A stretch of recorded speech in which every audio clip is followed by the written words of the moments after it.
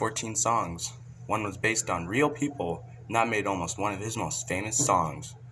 His life, was growing up, was kind of sad and really fun too. He was born on the date of 1949. He started playing piano at the age of 5 years old, and before you know it, his dad left him at that same age. Then he started to write music. Writing music at such a young age is so legendary.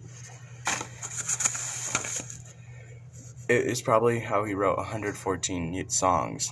He had a tough life growing up. After having no dad, it must have been tough. But he chose for that not to let him down and kept on writing music.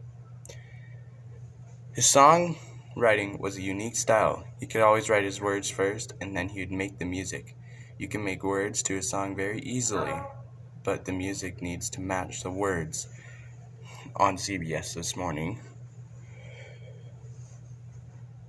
he stopped playing his music. He stopped making it because he didn't want to. He was already happy with what he wrote. He couldn't be better than what he used to be. He made such a lasting legacy with how he wrote his songs. He mainly got his inspiration from many different places. One of his best songs he got inspiration from is The Piano Man. That song was written undercover he was undercover at a local bar.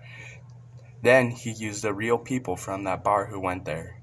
He sold 600,000 records and 4 million downloads of The Piano Man.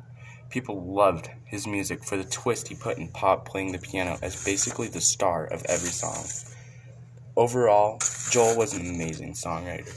For how he made a little twist in every song to get that many people to listen to his music, you have to be pretty good. Just to show how he sold 150 million records for his songwriting. But just imagine going undercover for a new song called The Piano Man. He worked at a local bar and played the piano every day, and after that, he wrote a song after working there.